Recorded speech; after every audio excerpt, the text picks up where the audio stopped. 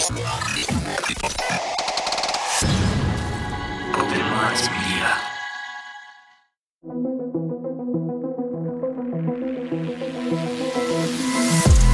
reality we live in can be a very strange place. Most of the time, fact being stranger than fiction. How will we ever start to understand this reality we live in unless we question everything? Join me and a guest as we unravel the mysteries of this reality, one topic at a time. This is Inquiries of Our Reality with Shane Jones.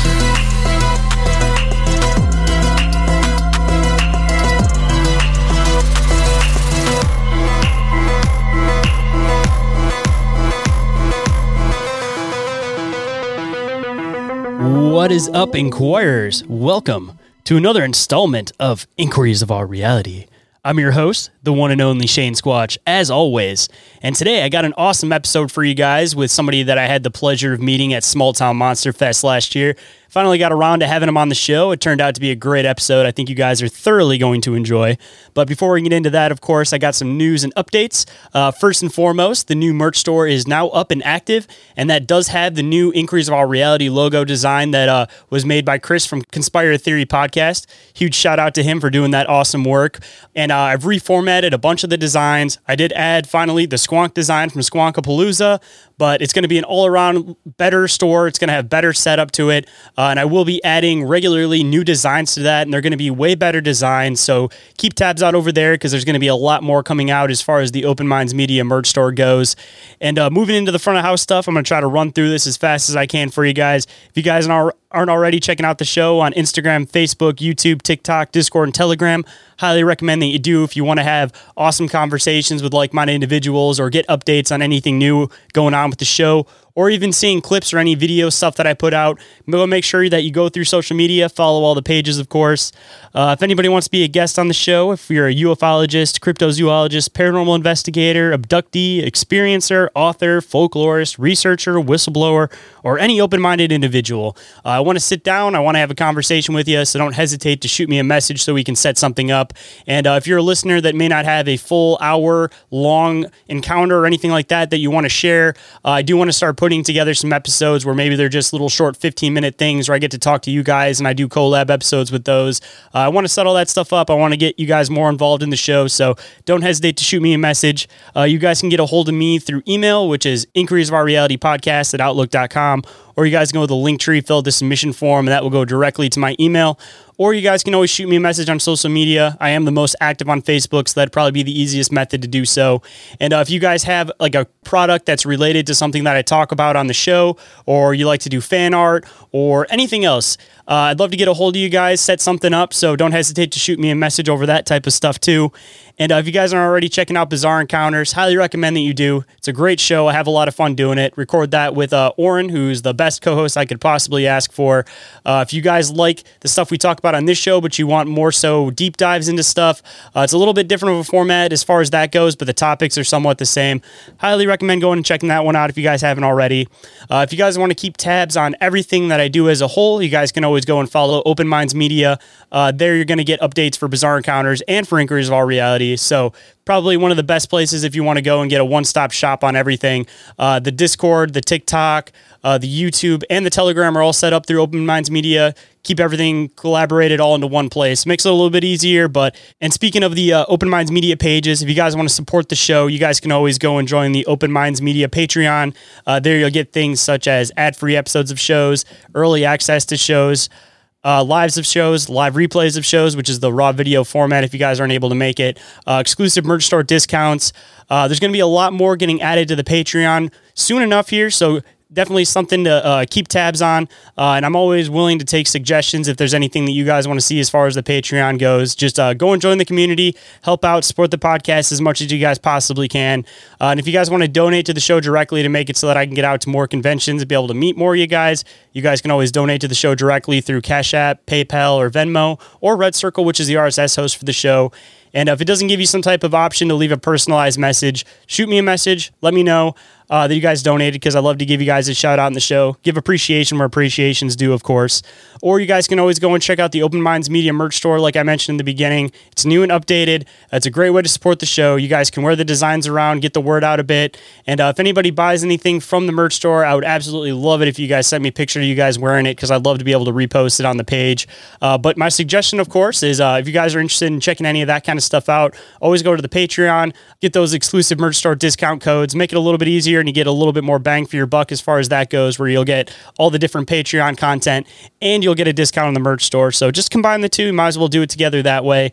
And if you guys can't support the show in one of those three ways, you guys can always just interact with the show in general, leave a review for the show, leave a rating for the show, share the show through word of mouth with friends, any of that type of stuff. There's a bunch of different ways to support a podcast besides just donating or doing stuff in that format. So if you guys aren't able to do that, at least interact in some way, shape, or form. Even if you guys send me messages letting me know how much you guys enjoy the show, or if there's anything you don't agree with the show, whatever it is. I love getting interactions with you guys going. So again, don't hesitate to shoot me a message, because I'd love to hear from you guys. And don't forget to support your other favorites in the cryptid community, such as Joe over there at Cryptotheology, always absolutely killing it with all of his different designs. He recently released the Snarly Yow design, and he also did a New Jersey Devil design. Absolutely fantastic. I think you guys will really enjoy those. Don't miss out on those designs, and go and scoop yourself one from his merch store, and go and scoop yourself something from the Open Minds Media merch store. Do yourself a little early Christmas present and get yourself some awesome cryptid merch. And everything that I mentioned, of course, is all available in the link tree, which is available down in the show description. And with that, let's get into the show.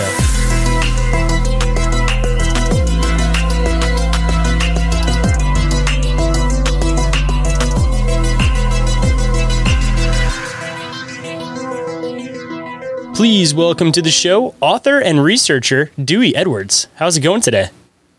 Doing fine. Doing great. Pleasure to finally get you on the show after, we talked at Small Town Monster Fest a while ago. Been working on it for a while, haven't we? Glad we finally came around, because I think I shot you a message right after we originally met, and you had some stuff going on, but I randomly, I think, shot you a message about a week or so ago when you finally set it up, so I'm happy that you're finally able to be here. Yeah, glad to be here. I had a few little health issues I had to get over. I think I caught a touch of COVID, I think, back in about a month ago, and it kind of put me out of commission for a while, but I'm back up and going now. So, do you got the cough and the throat thing going on from that? Because I've heard a lot of people say it's a couple months of that. Scratchy, but I'm pretty sure it's a tree pollen right now doing that. So it's a mix of the two. I'm sure it doesn't help if you have a little bit of the COVID stuff going on and then the pollen. It's all just kind of combining together. I'm over all the COVID stuff. I think that was about a month ago, so I'm over it now. But just like I said, the tree pollen, plus the farmers are harvesting crops, the soybeans and the corn. A lot of dust in the air, a lot of pollen. So, well, the good news is it'll be all right. I would say October will be over soon enough, and then it'll be into the cold months. So it's like there won't be pollen, but then you'll be dealing with the cold air. So it's always got to be something, right? Always. So I guess a good spot to start for anybody that might not be familiar with you and your work, why don't you kind of give them a rough idea about who you are and what you do? My name is Dewey Edwards. I was born and raised in Springfield, Robertson County, Tennessee. If you're not familiar with the area, it's about 40 miles north of Nashville. I'm about 3 miles south of the Kentucky state line. I live way out in the country. I call my little 2 acres here Soggy Bottom because it is off in the bottom, and when it rains, it pours. So you get the flooding, soggy. Get a couple inches of water. I guess what got me into researching paranormal, I had my first paranormal, experience when I was 6 years old. My uncle he got killed on a tractor. A tractor turned over on him, and when the tobacco crop come in, some of the neighbors and some of the relatives come over to help harvest the crop, and one of them showed up without a cap, and it was hot that day. The sun was shining, so my mother told me to go to the house and get Uncle John's. That was his name, Uncle John. Get his cap or his hat. He had an old felt hat he wore, and bring it there and let Pete wear it. Keep his head from getting blistered. So I went to the house to get it, and it was probably 100 yards away from the tobacco patch. And so I went and walked in the house and opened the closet door up to get his cap out. and the door slammed shut, almost got me just about. It slammed shut on me. And I thought maybe the wind got it. Of course, there wasn't any wind blowing that day. And I opened it back up and reached in for the hat, and it slammed shut again, and like they got my arm. And so it scared me, that going on. So I run back down to the field and told my mother, I said, if Pete wants a cap, let him go get one himself.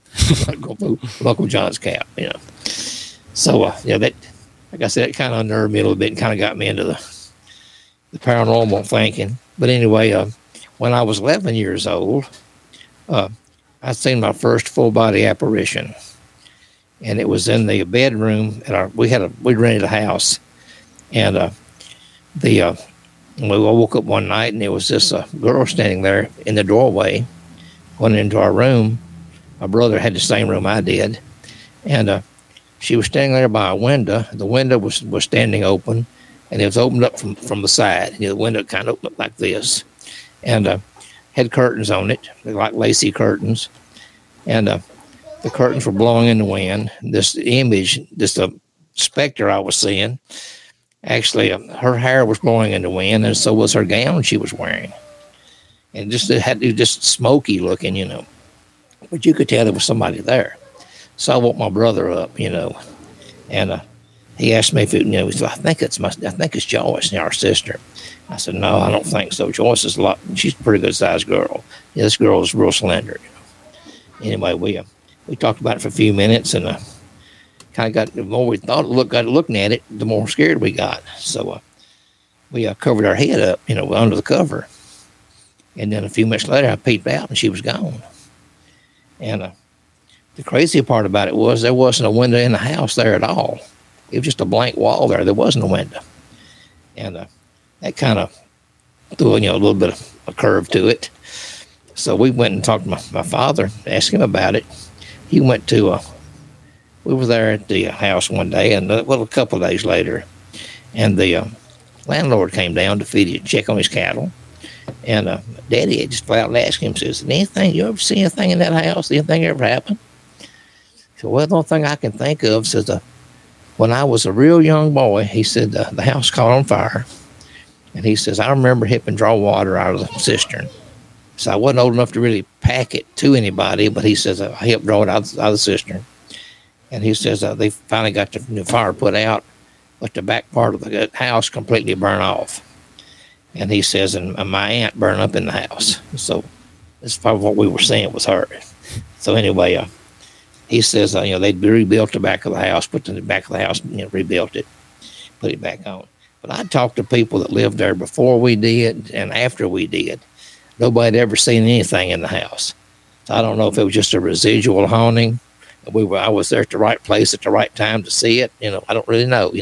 I can't explain it, but that kind of got me into the kind of, little ghost hunting, Mm-hmm. And so we used to get out and just run around, do ghost hunting. There was a bridge down close by the house that was supposed to see this headless woman, on it. And we never did see her, but we seen something. I don't know if it was her or not, but it just kind of evolved from there, And I had a pretty bad stroke when I went back in 2005, and I almost died. It was a near-death experience. Oh, wow. And since then, it has really picked up since then.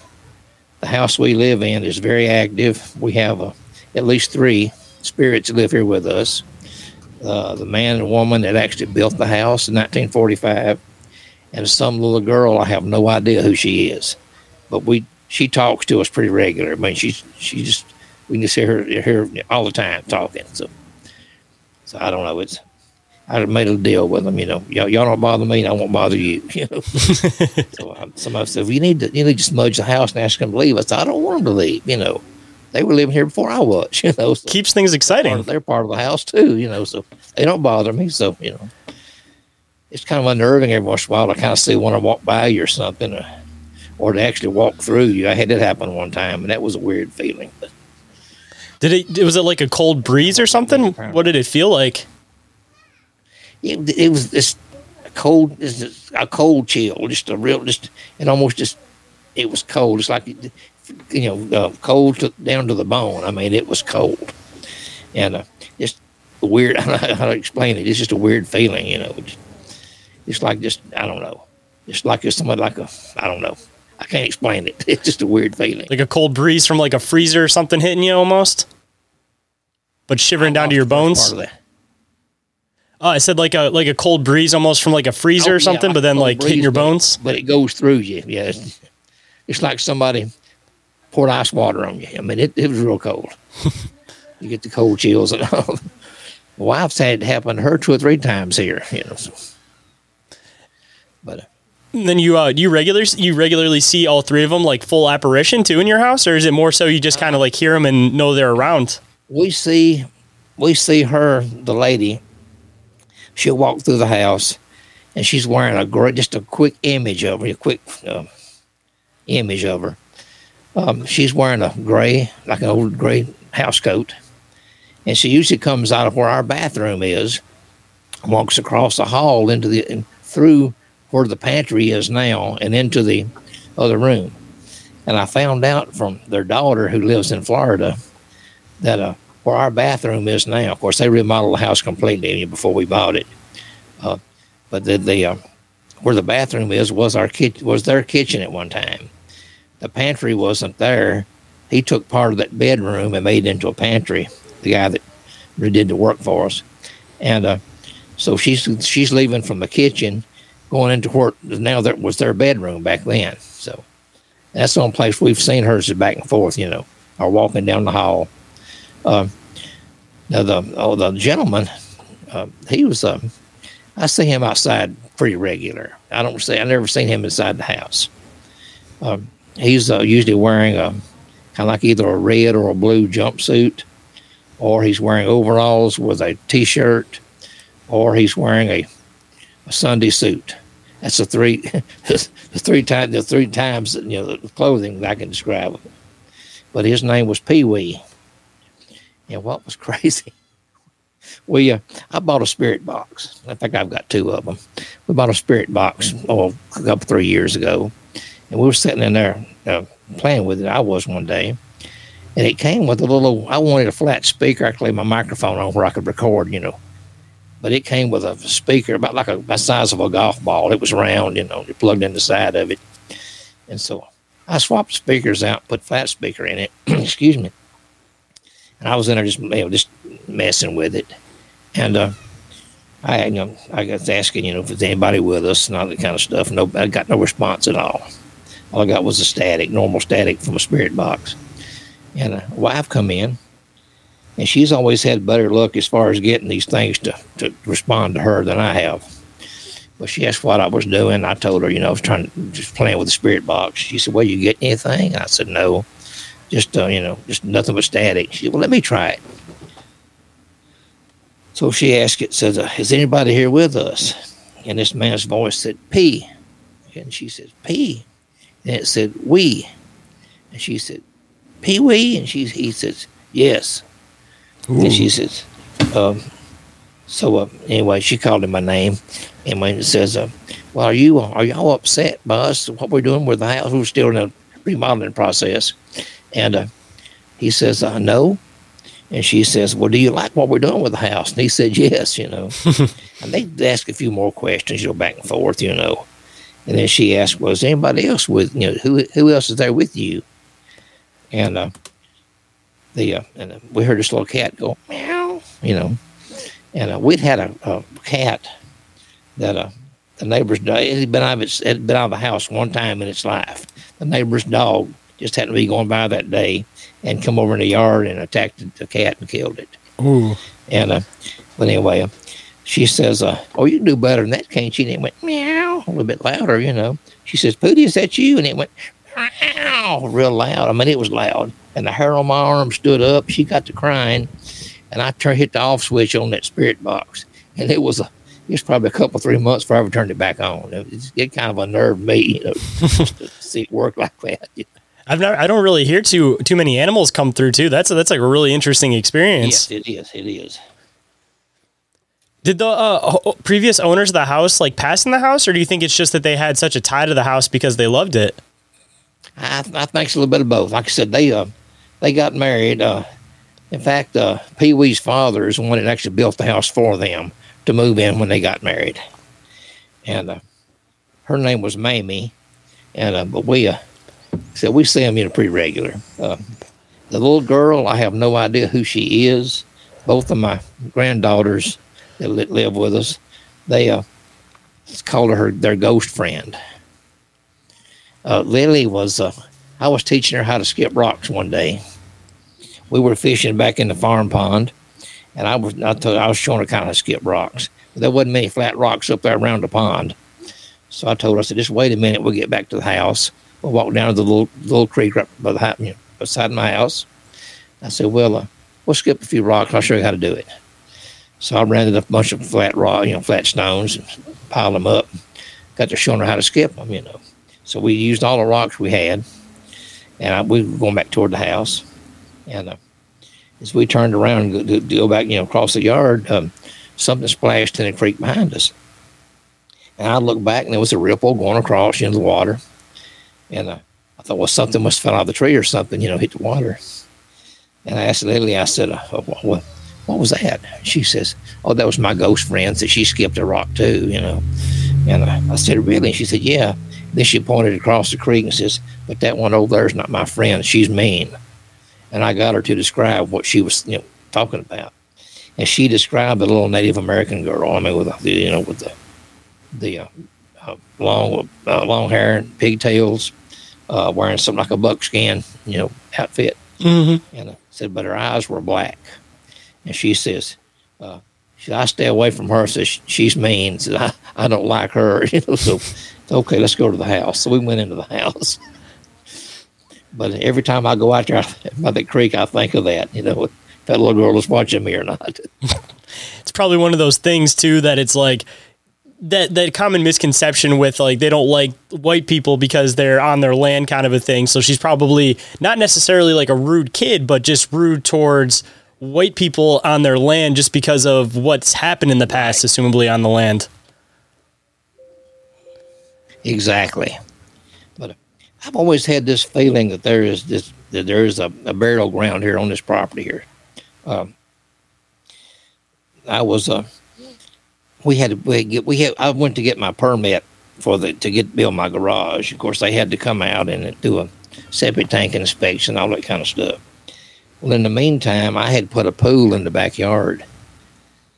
They come out, did the inspection, and they said one of my lines was 2 feet too close to my pool. So they turned it down on account of that. I applied for a variance from the state. State said, no, whatever the county says, we'll do. So the county wouldn't budge an inch. I had to put a new system in. That way they get more money for inspection fees and all this kind of stuff. But anyway, got the system put in. I helped my wife's uncle put it in. He's a contractor that does that. And we had to put the tank in, put a pump in the tank and run it up on top of the hill and let the feed back down to the leach lines. He run a 2-inch line from the pump up in front of where my garage is now, up on the hill. And I helped him put it in. He dug a ditch. I put the pipe together and put it in the ditch.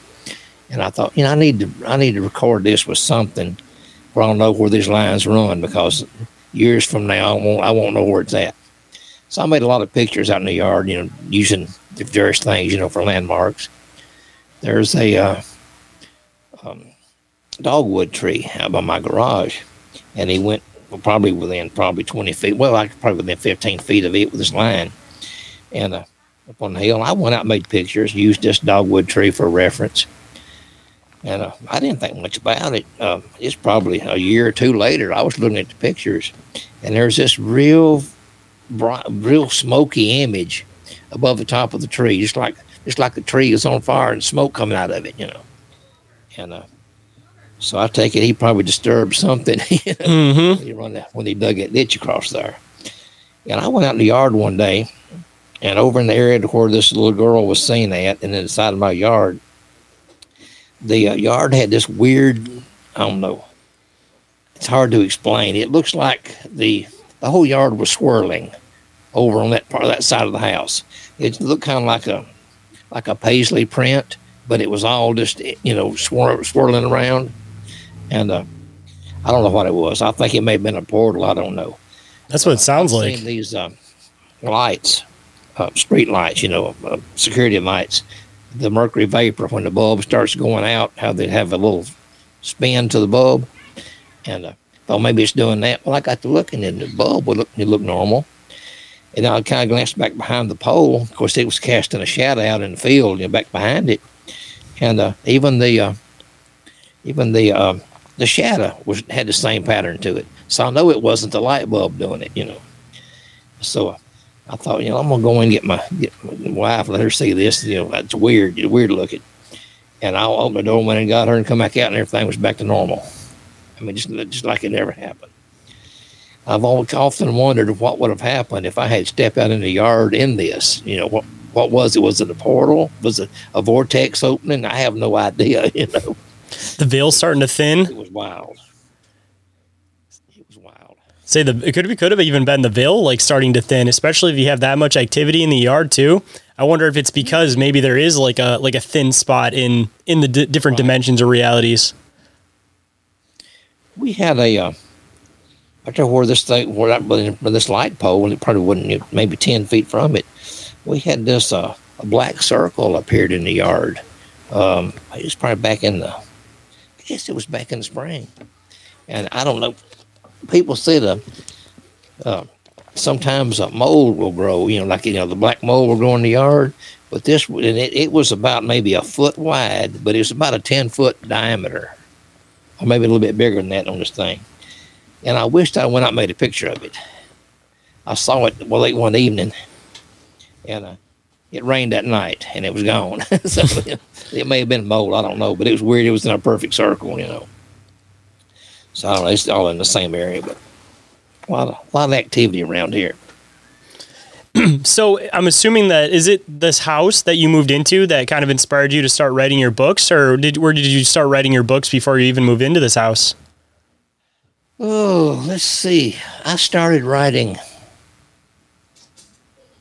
I guess I started writing just a little while before we moved in.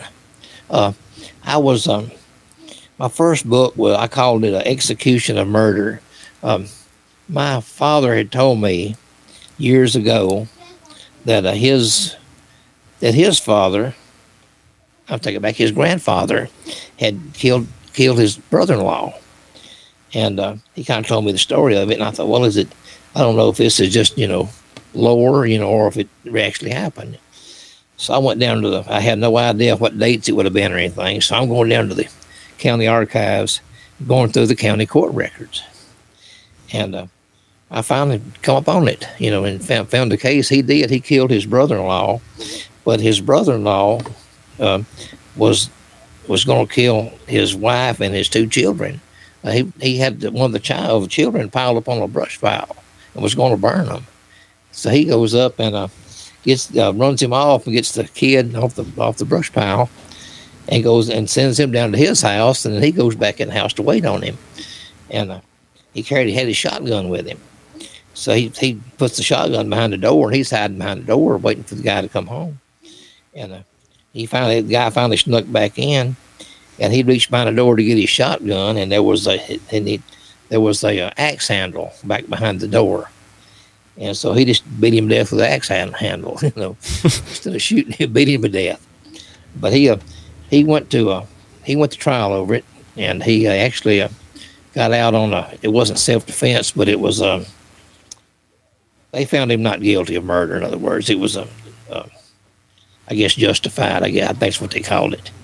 But anyway, I got to reading some of these murder cases, and the more I read, the more interesting they got, So I thought, this will make a good book. So about 20 years later, I finally get enough information together to publish this book. And I actually self-published it myself to start with. I actually printed them off, and used them. I bound them and everything and sold them. And they were selling pretty good. And that's before I come across Amazon. So, but anyway, and a lot of my books, or 2 or 3 of my books, were actually based on some of those murder cases, that come out of the book. We had a pretty horrific one where 10 men actually attacked this man and actually just tortured him to death, just tortured him and finally killed him to rob him. And they ended up lynching 9 of the 10 got lynched over it, and one of them died in jail. I mean, it was horrific, and so that book is named Lights Out. When they went in the courthouse to take them from the court officer, the guy that was in charge of the mob, that's what first thing he said was lights out. Shot the gun in there a couple, 3 times, and everybody extinguished the lanterns, I guess, and but they took them and lynched them out front of the courthouse. And it's pretty bad. And that kind of led up to another book, Vigilante Justice. That more or less had that in it too. Plus, during after the Civil War, the Reconstruction period, I mean, it was terrible around here. We had all kind of lynchings and beatings and all kind of stuff around here. And that book was a spinoff of what I found from that. The next book I did was while I was doing that, the Bell Witch book. It's called Something Wicked: The Bell Witch Phenomenon, and that was my next book. I'm a historian too, and I write everything as historically accurate as I possibly can, and you have to kind of put your mindset in what would have happened back in those days. Like if somebody needed a sheriff, they couldn't pick the phone up and call him. I mean, you had to send somebody after him, Mm-hmm. something like that. So you got to put yourself in that kind of a mind frame. But anything leading up to the Bell Witch, there were several things that happened. In 1811, January of 1811, a great comet appeared in the sky, and it hung there in the sky for a long time. In fact, on through December, everybody took it as an omen of something bad to happen. And John Bell's slaves, they were terrified. They wouldn't even go outside with this comet, like at night. And when it started getting dark, they went inside. But anyway, they took it as an omen of something bad to happen. And sure enough, in December of 1811 is the great earthquake hit that caused the Mississippi River to run backwards, formed Reelfoot Lake up in upper northwestern Tennessee, and rang church bells as far as Boston, Massachusetts. And it was centered in New Madrid, Missouri. It's called the New Madrid Fault.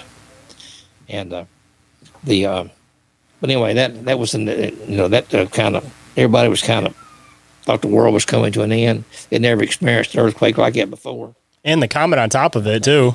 They said at first it had a magnitude of about maybe a 10, but then they did a little more research, and you're judging some of the upheavals, things like that they had. They said it may have been at least a 10.5 or maybe 11, maybe as far as the Richter scale. It was the greatest earthquake to ever hit the continental United States. And but anyway, then after that, the people kind of got over that a little bit. And then we had this volcano, Indonesia, that erupted and spewed millions of metric tons of ash into the air, blocked out the sun. And that which made the year 1816 the year without a summer. Millions of people died worldwide because of this. People starved to death. All the cattle died. Just all the crops died. We had ice and snow on the ground here in July that year, and people just didn't have much to eat. They just about wiped out the deer population. People got greedy and sold their corn crops for like $10 a bushel, which back in the early 1800s, that was a fortune. And so then when they sold their corn, then it comes springtime, they had no seed corn to plant, so it just kept building up, and So then the next year, 1817, is when the Bell Witch appeared. And so I think it just had something all that kind of built up, led into it. I don't know if they were, it's hard to explain, but that's the way I explained in my book how it actually, what led up to the Bell Witch. Of course, the movie American Haunting, they were kind of hinting around that there was incest involved, and that was the reason, and that was the reason for the poltergeist, which I think that's what it was. The Bell Witch was simply a poltergeist. Betsy Bell was young, but it just kind of how, just got the book, they leading up to that. Of course, it was well, I lost my train of thought there for a minute. This Bell Witch tormented John Bell, unmercifully. And Betsy, too. It pulled her hair. It tied her hair in knots around the bedpost. It just appeared out of nowhere, you might say, and it started out as kind of a scratching on the bedpost or on the side of the house, and it gradually kept getting worse. And it actually led up to it took credit for killing John Bell, which is supposed to be the only documented case of where a supernatural entity actually killed a human being. And I'm about 11 miles away from Adams, and I go up there pretty regular. In fact, I was up there today actually, and we did several documentaries on the Bell Witch. In fact, Small Town Monsters did one called Mark of the Witch. Skydive Films did one called The Bell Witch Legend, and I was in it too. And they show that one around here every year, 3 times before Halloween every year. It's a pretty common thing to see it on KET. It's also on YouTube now too if you want to watch it. But it's pretty good. I've got several parts in that one. So I'm assuming that at least like where you're at then, so it's probably like a Halloween thing too, where everybody goes and checks out the cave and everything like that every single time it gets around that time of year. Yeah, we're having the fall festival. The spirit play is going on now, and I'm gonna be set up there selling my books. Actually, next weekend. Yeah, the 27th and 28th. And I've also got to meet a guy named Rick Revelle up there. He's going to do a mini documentary. He's going to interview me up there. We're going to do that sometime during that week. I'll probably take him back to the John Bell Cemetery, which is way back in the middle of the woods. It takes almost an act of Congress to get back there. You got to know somebody that's on the board to even get permission to even go back to it. So I'm going to get him back there and show him a few of the sites around there, let him do some filming, It'll be an interesting day. So where does the cave kind of come into play as far as it goes? Because as far as I've always kind of been told, it's all kind of centered around the house. So like, where does like the cave and like the whole don't take the rocks from the cave concept come into play? My theory on that, I'm glad you asked that. I almost forgot it. My theory on that is the cave itself is not haunted by the Bell Witch per se. I'm not saying it's not haunted. There is something there. There's been too many people seeing stuff and things like that in it, or even outside the cave. The cave itself is situated right beneath a Native American burial ground, and the Native Americans always had the sacred spot for their burial grounds, and it was usually in a portal or a vortex, if they could travel back and forth, and that's why I say if they take a rock out of the cave, what you've done, you've actually took part of that portal home with you, and whatever's in that portal, it releases it. I've got 2 phone calls, probably 3 or 4 years ago. One of them was from Florida, one was in Georgia, but both of them had both lived in Adams at one time. This girl, she said she went to the cave, and they warned her, don't take anything out of the cave. No rock, stick, nothing. Don't take anything out of the cave. Well, she picked up a rock stuck in her pocket. And she says her life just fell apart from that point. She lost her and her husband got divorced. She lost her house. She lost her car. She lost her job. She ended up moving in with her sister in Florida, in a little trailer park in Florida. And so anyway, I got this information, Miss Girl, because she called me on the phone, wants some help. So she sent me several texts, and I thought, well, I don't know if I want to fool with this or not. But anyway, she said that when they got to Florida, it got worse, actually. She said they had things were breaking down. I think the air conditioner went out. Some of the plumbing acted up, some kind of weird, crazy stuff. And they called the electrician over there to do something. So he opened the door and walked in and come running back out and said, I can't go in there. You got something in there I'm not going to mess with.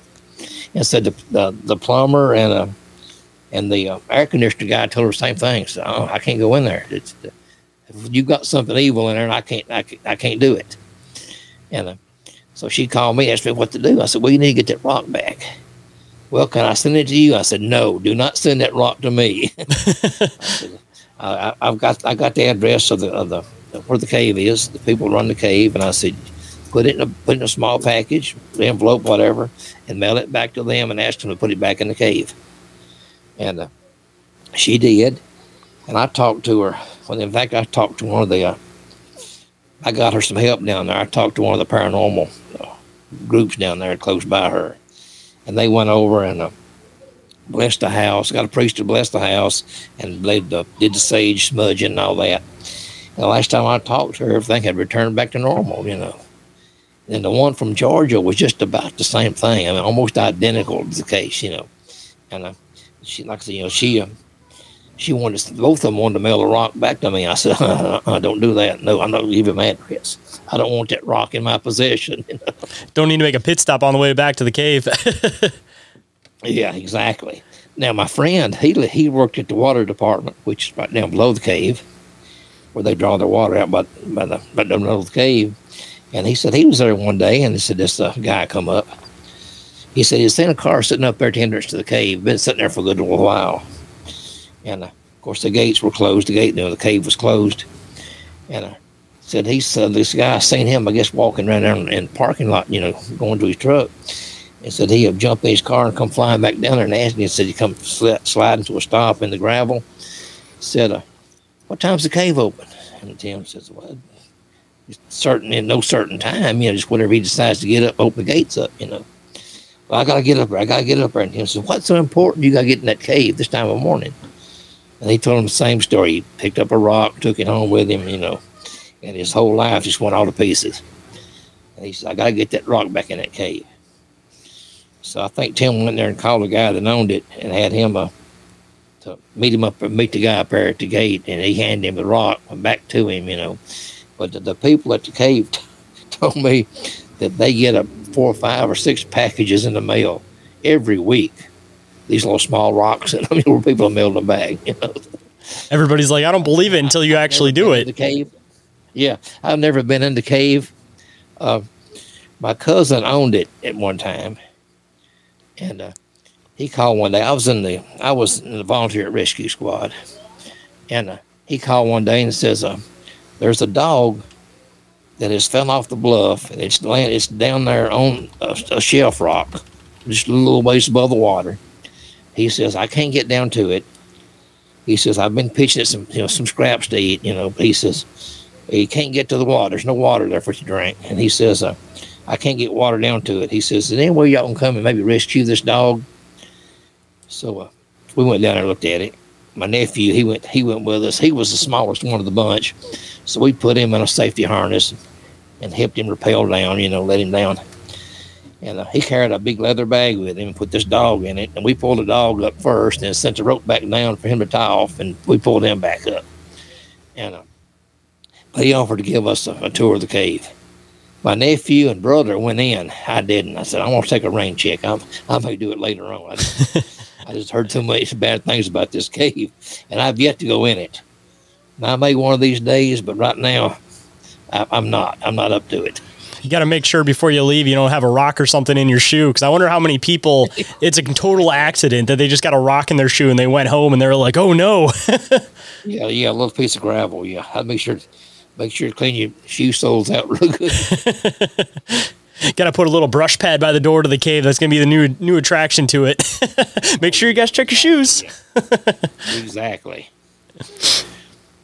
But that was, I said, the Bell Witch was, I guess, the second book. It's actually the most popular book, really, as far as, well, especially this time of year. There's a restaurant up in Adams, and they carry my books for me, and they sell them for me. And they were carrying them for me at the History Center there in Springfield, and I just quit carrying them down there because they just didn't want to pay when it was due. So I just quit fooling with them. But I do them. I send them out here to my house. I ship them out myself. Plus Amazon, people get them off Amazon. I tell everybody, if you get one, and if you have it with you, when I see you, I'll sign it for you. I've got all mine signed already. The ones at the restaurant are signed, and the ones I ship up here are signed and autographed. But the ones off Amazon, unless they bring them to me, I can't. In fact, I got a Bell Witch shirt on here. I was going to mention that, and you actually mentioned the Small Town Monsters documentary. I was going to say I have it sitting up here, actually. I think I grabbed it from Heather from Small Town Monsters, because I think she worked on that film too, right? Yes, she did. Yeah, it was pretty. They do a great job on their documentaries. I mean, I was up there probably about 3 days on and off. We went to both of the John Bell Jr. and John Bell Sr. graveyards, and Seth got some amazing footage using the drone, flying around, and he did a great job. It had that camera on it. Pretty nice drone. I wish I had one like I got the little small one, but nothing like that he's got. So. But yeah, it was interesting to work on it. I'm kind of curious if you said that it has like native link to it. I wonder if like when you take the rock, if it's almost like taking part of like an ancestral spirit, and it's not necessarily like the poltergeist that was like in the Bell Witch house, but rather just a close location that gets associated with it, and it's actually like a totally different phenomenon that happens. Right. Yeah. I think that. I look at anything that it's in that portal. If that portal extends down into the cave, you pick the rock up and take it with you. That rock was actually part of that portal when you pick it up in your pocket, and I guess it goes with you. I don't know. It's weird. Something's attached to it for sure. Hard to grasp the idea of. So I'm assuming it's some type of attachment, no matter what way you look at it. Whether it's like opening a portal and possibly making it so things are coming through and they're irritated because they're not where they're supposed to be, or maybe it's that there maybe are some like trickster type like spirits or beings that are there, and they just purposely attach themselves to rocks just to have kind of fun and mess with people, essentially. Yep, that's possible too. It's just weird. And it's one of those things too, just like Robert, that nobody wants to believe it, but as soon as you actually experience it, you'll turn a skeptic into a believer real quick. Right. Yeah, I've seen it. I've seen videos of it. Actually moving. Dolls are some dolls are kind of creepy to me. Mm-hmm. My wife collects these old. Has for several years. These old Tiny Tears. She had a Tiny Tears doll, from back in when she was a child. They put them, I think, back in the 50s. I think it was maybe when they made these dolls. Well, she collects them. I used to get her at least one or two every year for Christmas. That's part of her Christmas gifts. And but I come through. She's got them in a display case there in the living room. And I was laying there in bed one night, and something woke me up. And I thought, well, it sounded like a bunch of kids having a party in the living room, And I thought, well, it's not the TV, because I'd be able to see the glare from a TV, from the room. And well, we have a separate sound bar, so it's separate. So well, maybe the sound bar just on, the TV is off, but it's still, I don't know. But anyway, I got up and walked in the living room, and it was deadly quiet. There wasn't a thing going on. And I thought, well, I heard somebody talking.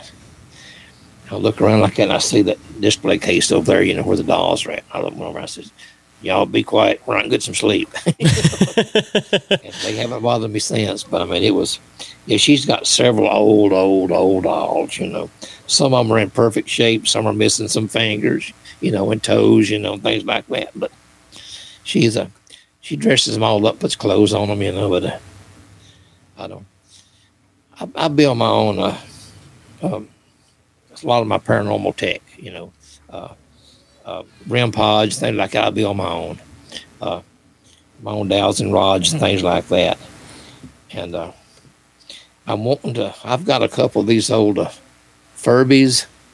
Those things are creepy to begin with. Things are spooky anyway.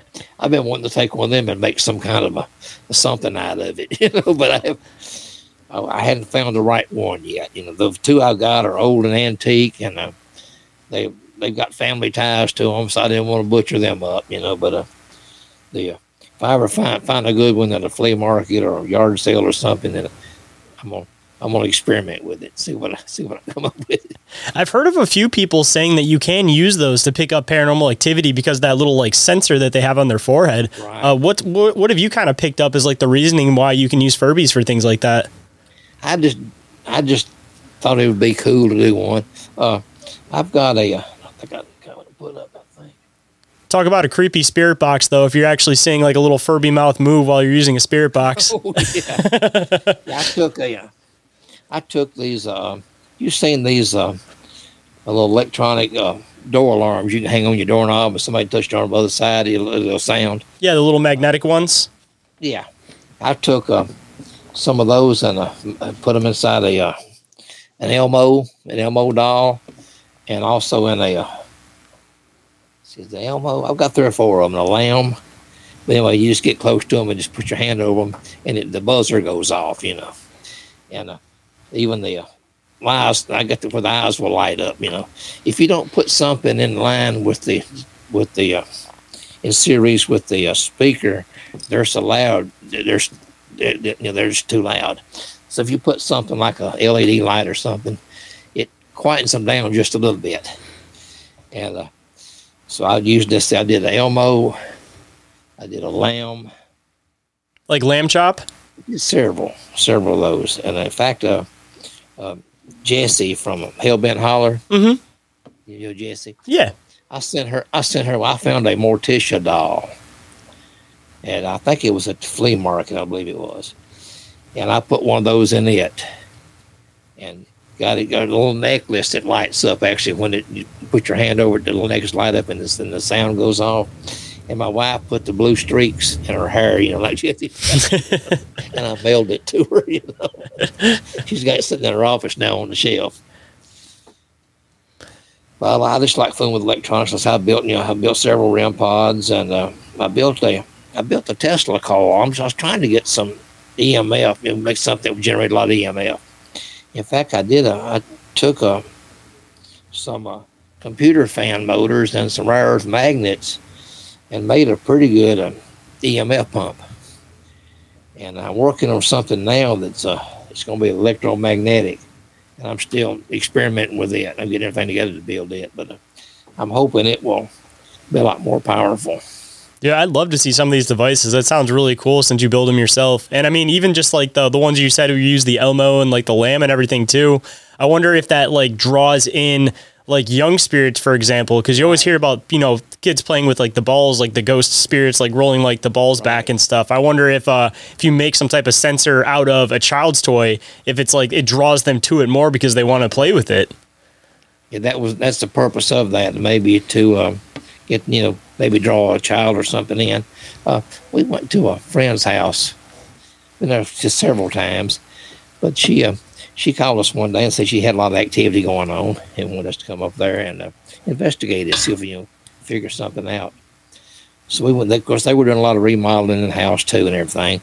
The man and woman that lived there before them were well up in the years, and they both passed away. And they bought the house from the estate, and they started remodeling. Well, it got kind of active around there. Of course, same way this house when we started remodeling, it got pretty active. And she called us up there one day and she said, I want you to come up here and check my house out. I said, I'm seeing all kind of stuff in the hallway. It says, we're hearing these noises.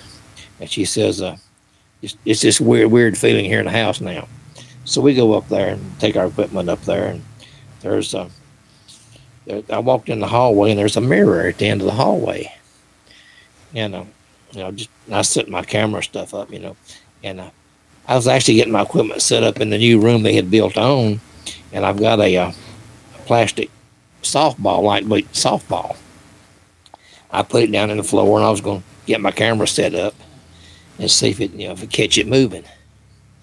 Well, she said she had put stuff down that before and come back to get it, and it's at the other end of the hallway, the other room at the other end.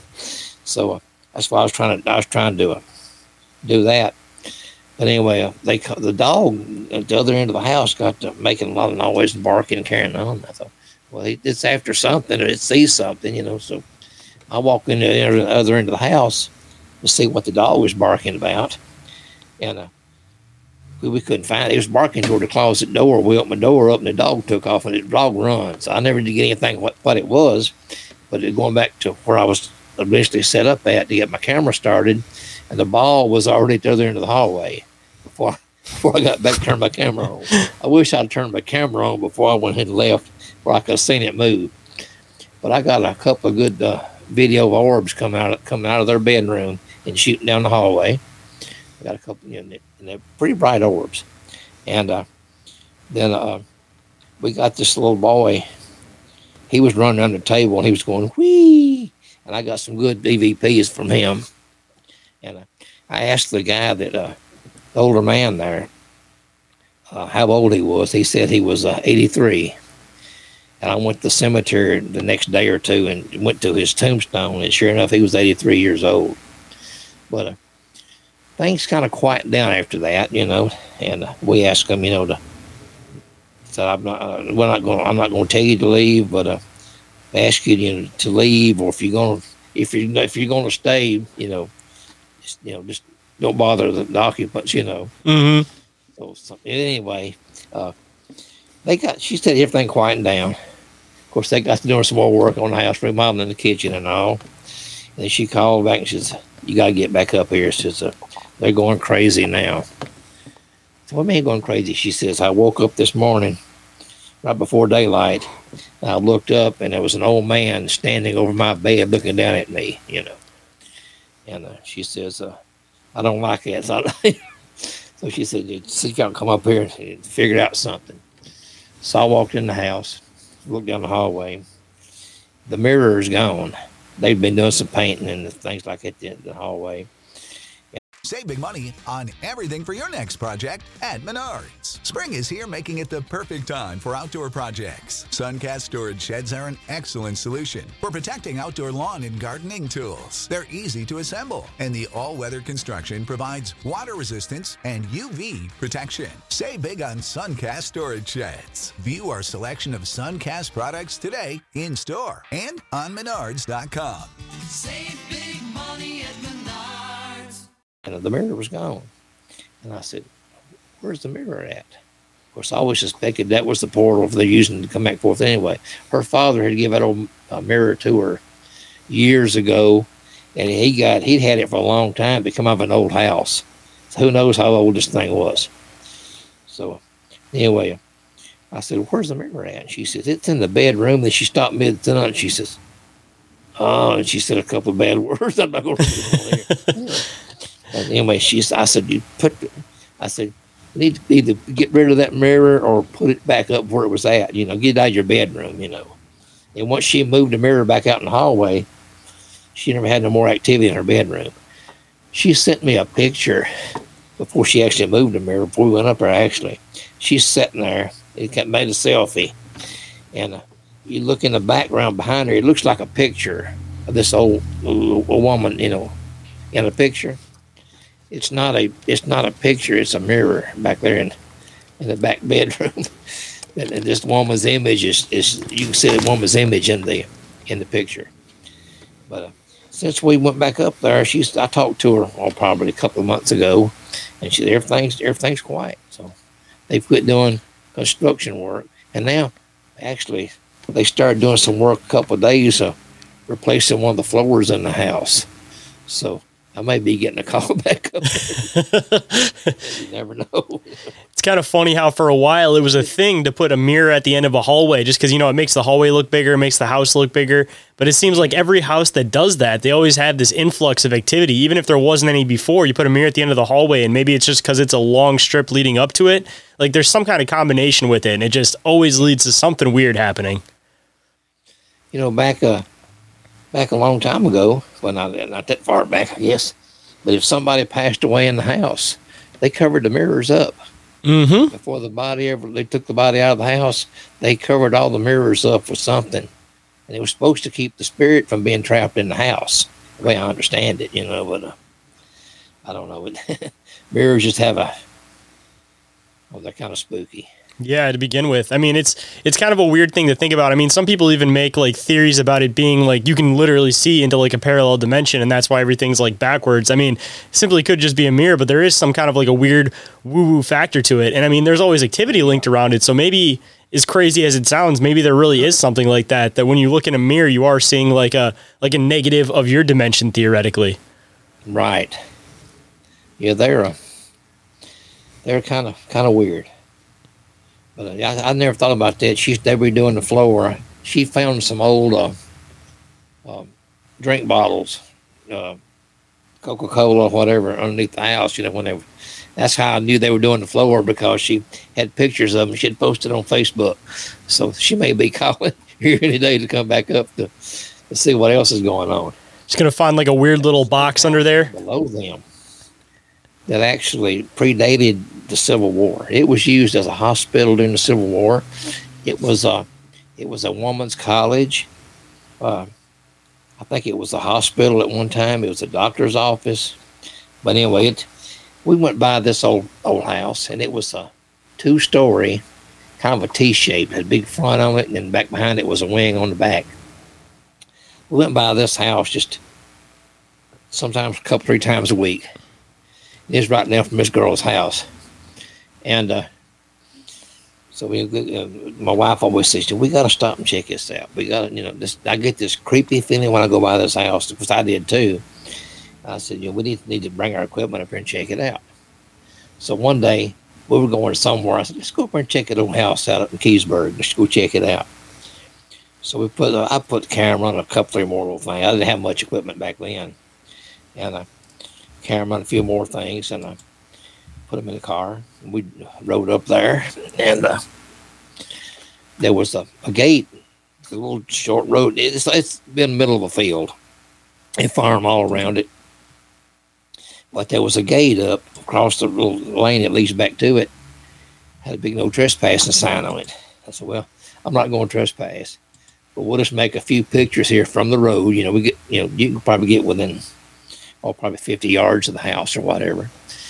So let's just make a few pictures, and see if we can get anything in them, And that's where I got a real good picture of an orb. I mean, it was daylight, and this thing was bright as I don't know what. And it was right directly in front of me.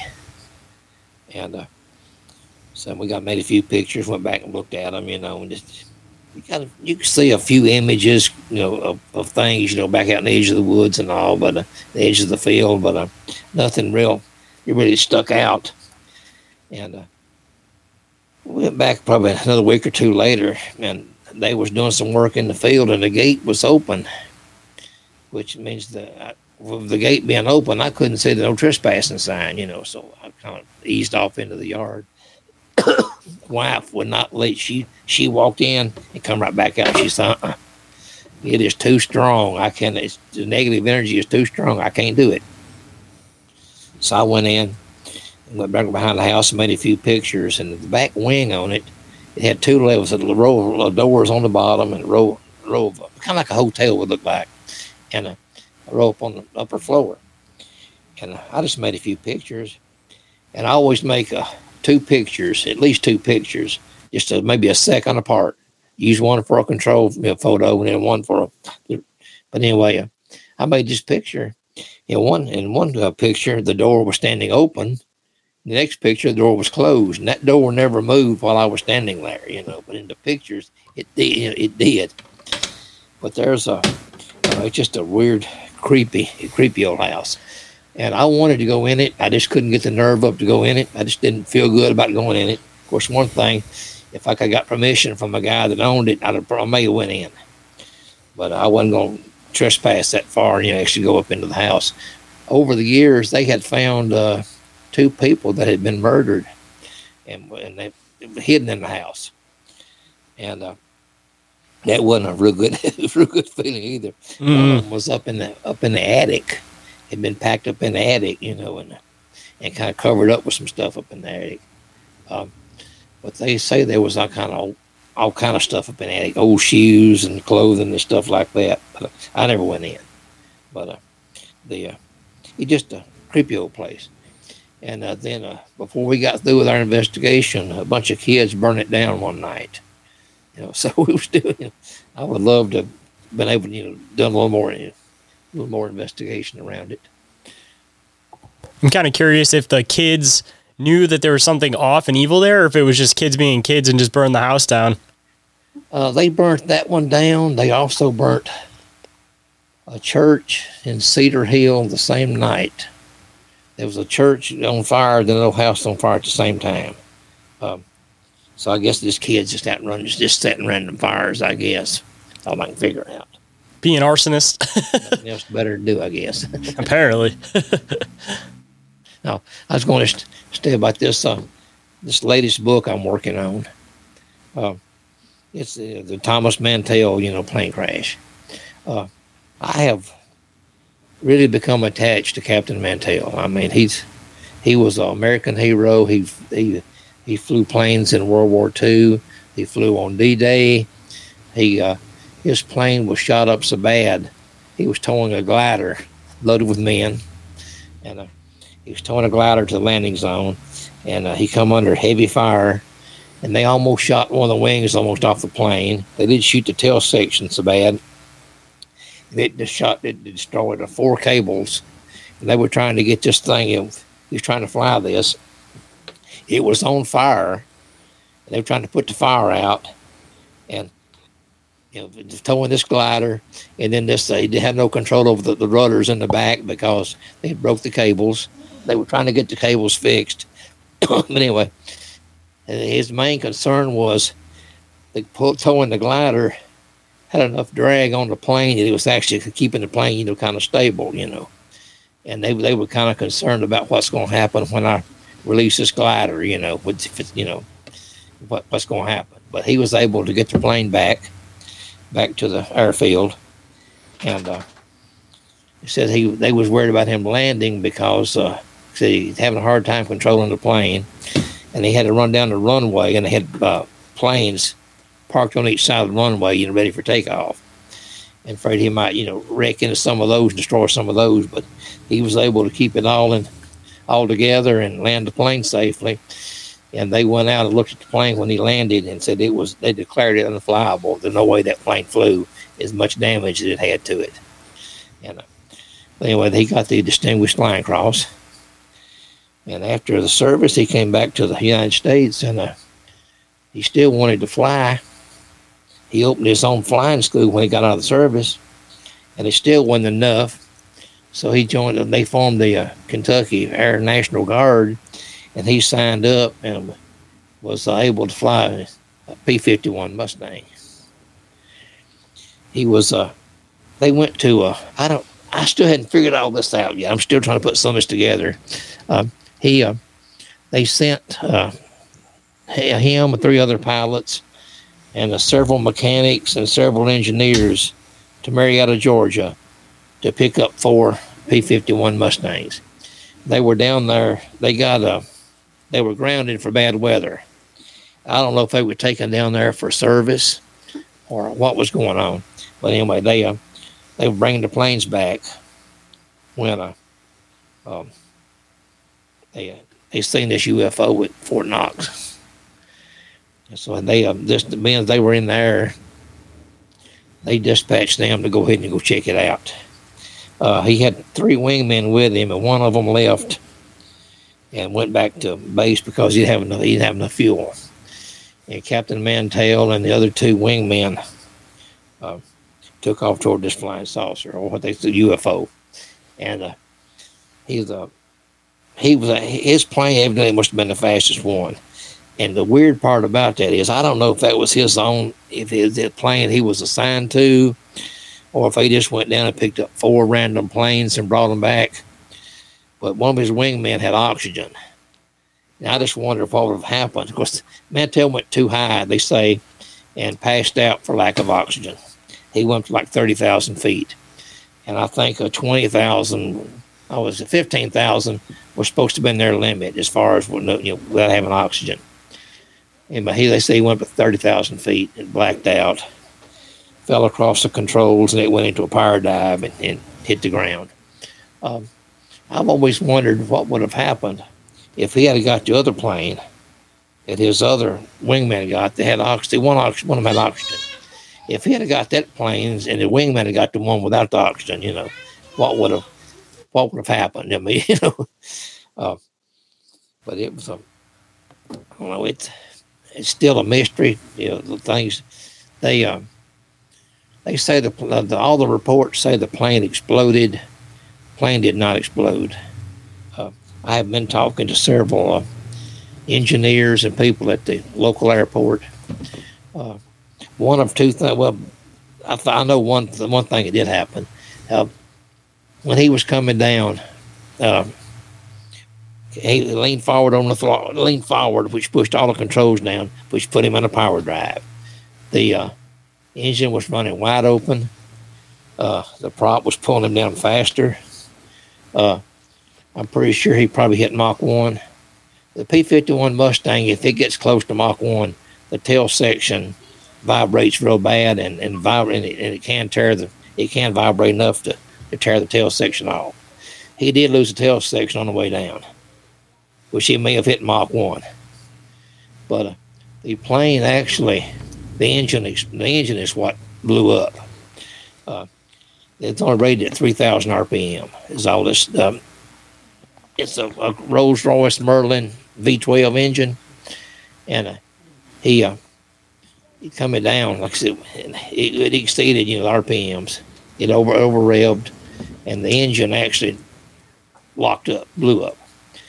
And the reason I know this for a fact, the prop on this plane was not turning when he hit the ground. Even the guy that investigated said it came down it landed in a crazy way. This engine weighs 1,600 something pounds on this aluminum airplane. It's gonna be nose heavy. A normal crash, you would hit the ground, buried and destroyed the prop and buried up. They say this plane come in, and the right wing broke off this plane, and it come in, and when it landed, it came straight down, and then one of the prop blades was sticking up. The blade at 12 o'clock was sticking straight up, and the one that had been at 3 o'clock and 9 o'clock were actually broke off. Well, they couldn't find the one that had been at 6 o'clock. They couldn't find the prop blade. So when they lifted the plane up to load it on the back of the truck, the prop blade was still attached to the prop. There was two blades. The one at 12 o'clock and one at 6 o'clock was still attached. And it was buried. It was 5 or 6 feet down in the ground. When they pulled the plane up, the prop come out of the ground with the plane. It was still attached. That tells me there that prop was not spinning when that plane hit the ground. Would it have hit face down then if it was still attached? Or assumably if it would have went face down, it probably would have broke the prop off completely, right? Right, it would have broke the whole thing off completely. Yeah, they're just aluminum blades. It would have broke them all off. But even the guys that did the investigation said they had never seen a plane land like that, in a crash. It was very odd. And but it was several things I have found in these reports that still puzzle me. The one report said he was buried in a lead-lined coffin, which I don't know why they would do that unless there was radiation involved. And If radiation was involved, where'd it come from? Got to be that UFO. That's what I was wondering. There's some type of interference. This thing he was chasing, he got close enough to it that when it took off, that the wash from a propulsion system, contaminated the plane. I don't know. And then one report said that he was not buried, that he was actually frozen for a further investigation. So I don't know if he's even in there or not. I don't know. That may have been the purpose of the lead line coffin, was to keep you from detecting if anybody was in the thing or not. I don't know. It's just a lot of questions that I'm still trying to figure out the answers to. That's what I was kind of wondering too. Maybe the plane crashed because maybe there was some type of abduction that happened during this experience, and maybe that's why. Was there ever like a body for sure shown, or is it more? The coroner. They pulled a body as soon as the plane landed, or as soon as it crashed. It was a lot of smoke coming up, and actually it was oil from this engine that splashed up and got on the engine. Which it probably threw a rod or something like that, probably, and this hot oil was on the engine making it smoke. Excuse me. The coroner there in Franklin, Kentucky, I did have his name, but anyway, he didn't do an autopsy. They recovered the body, and he said the body was nothing but mush. Every bone in that body was shattered. The cause of death listed on the death certificate was dislocation of brain. And I did some research on that too. That happens when your spinal cord separates from your brain. So I guess when he did the autopsy or whatever, that's what he found. That's what he put down as cause of death. It's just a lot of unanswered questions. The canopy came off and took off top part of his scalp, and they found part of it down by the barn, it's a piece of his skull and a piece of his brain. Were there there behind the barn. I went to the crash site. It's been a few weeks ago, and like I said, we're going to do this documentary, and I wanted to get permission from the people that own the property now, that we could, actually do some filming there on site. And the lady that owns the farm now, she didn't really want to do it. She says, "I think we just need to let him rest and let it go." I said, "No, ma'am, we don't." I said, "I don't mean to argue with you. We don't need to do that." I said, "There's too much history getting been erased right now. This guy was a true American hero, and I said his story needs to be told, and we need to make it as accurate as possible. And if it's all possible, we should reconsider and let us film on the property." I said, "I'm pretty sure they'll be more than glad to sign some kind of a release of liability or whatever, for you to let us film there, But I said, it would be a wise thing, to get that release signed, because you never know what could happen. Somebody could fall and break a leg or something, But but she finally said, "Yeah, I guess you're right." I said, "Yes, just let us know when you're going to be coming out, and we want to be home when you do it." So I don't, we don't want anybody out here. If we're not home, nobody, on the property, which I can understand that. Oh yeah. The tail section came off probably 150, 200 yards further down the road where the actual crash happened at. The fuel tank, the onboard fuel tank, this Mustang had 3 fuel tanks, had one in each wing and one behind the pilot, right behind the cockpit. And the one behind the cockpit actually came out of the plane about a quarter mile away. And then the tail section landed in the field, and they never recovered the tail section. The military never did come back and get it. They loaded up the plane and what was left of the fuselage, the wing, and just covered, and then whatever was left, they just covered up the bulldozer, buried it. And there's still some pieces of the plane, I'm pretty sure. They found some said they played with them when they were young. But there's a piece of it up in the History Center in Franklin. And I took I'd seen it several times, and I went up there and was talking to them one day, and I took my Geiger counter, and it's inside a glass display case. And it's probably about a foot from the front of the glass. And I took my Geiger counter and held it up there to it. Well, I actually got a readings in the room itself. My baseline readings, were like 2 or 3 counts per minute. And I walked in there, and the closer I got to it, the count started picking up. It hit 68 counts per minute, holding it up against the display case. So there is a little bit of radiation involved. I mean, it's nothing to be deadly or anything, but it's enough to cause a little bit of concern. Where'd this come from? Where'd this radiation come from? Of course, normally aluminum is not radioactive. So that kind of raised a few questions there too. We're supposed to be doing a ground penetrating radar at a crash site. If I can get the guy that's got the equipment and the landowner together long enough to agree on what day they want to do it, so hopefully they're going to do that. In fact, I told Seth, I said, I'm going to film it while we're doing this. He says, T, what do you call me and let us come down and film it while y'all are doing it? He said, that way you concentrate on the investigation. And he said, we get some good footage. Well, they got a lot better cameras than I've got. So they can do it in high definition, all that kind of stuff, but they're going to send somebody down when they get ready to do the radar.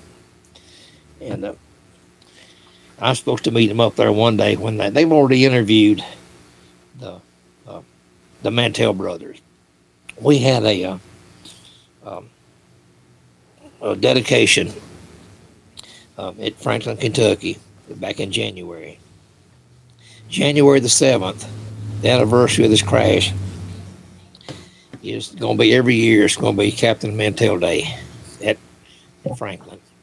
And so I met him up there at the dedication. I met one of them. One of them was on a Zoom call.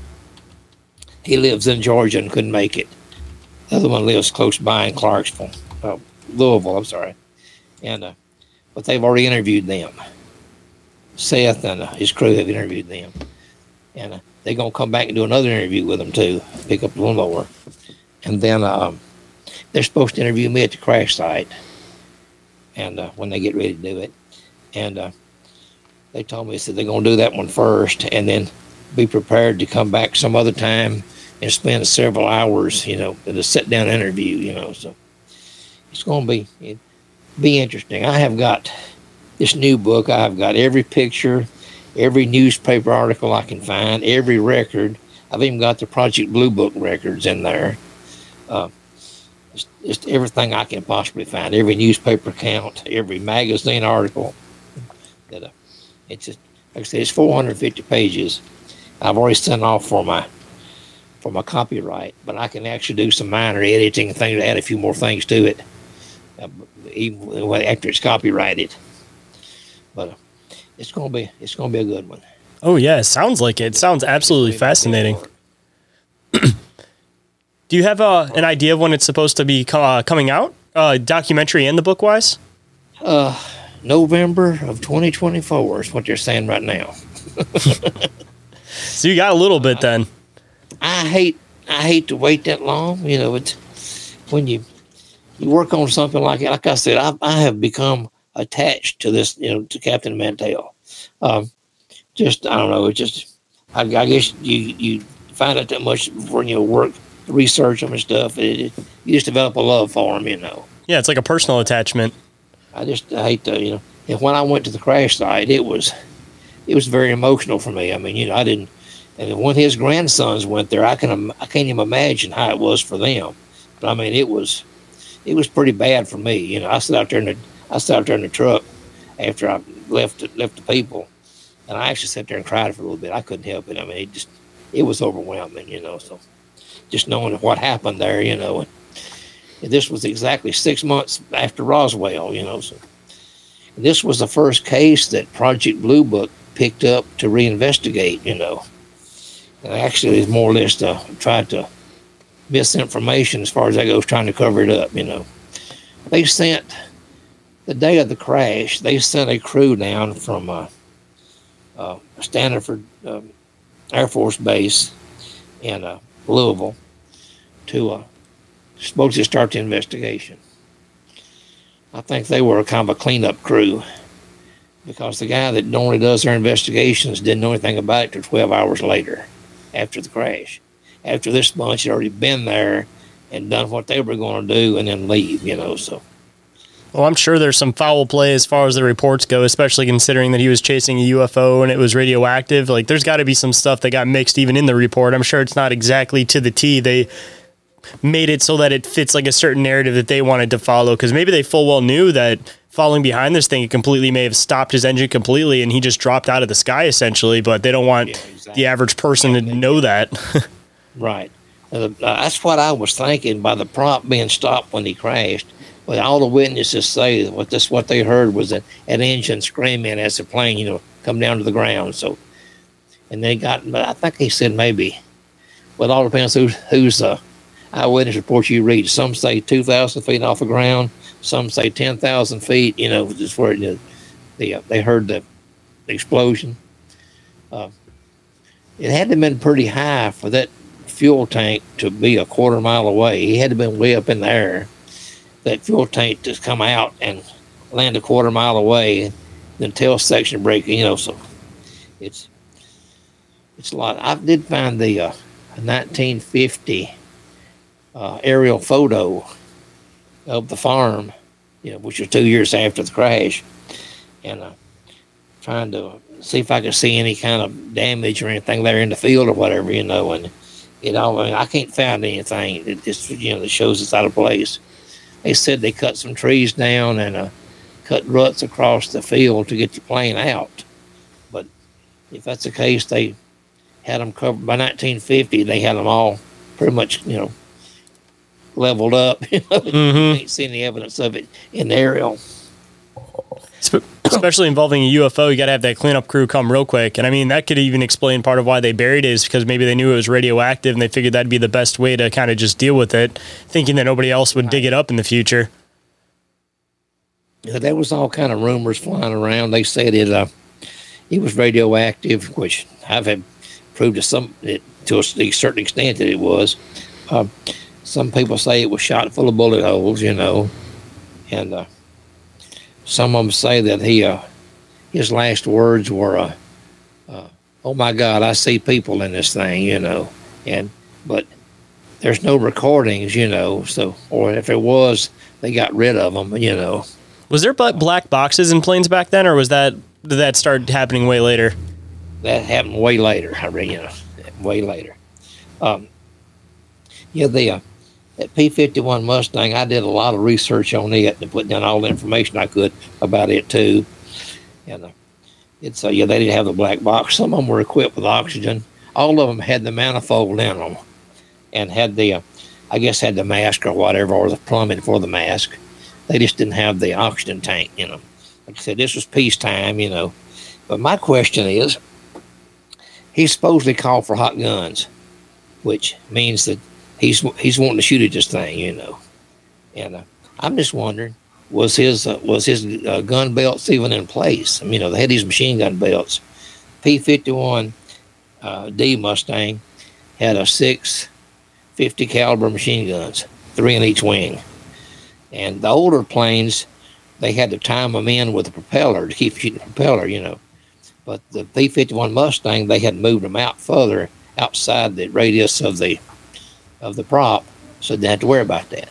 But it had these two big, I've even got the information in the book. It tells how many rounds this stuff belt held and all this kind of stuff, each wing, and how much they weighed and all that kind of stuff. But I'm just wondering if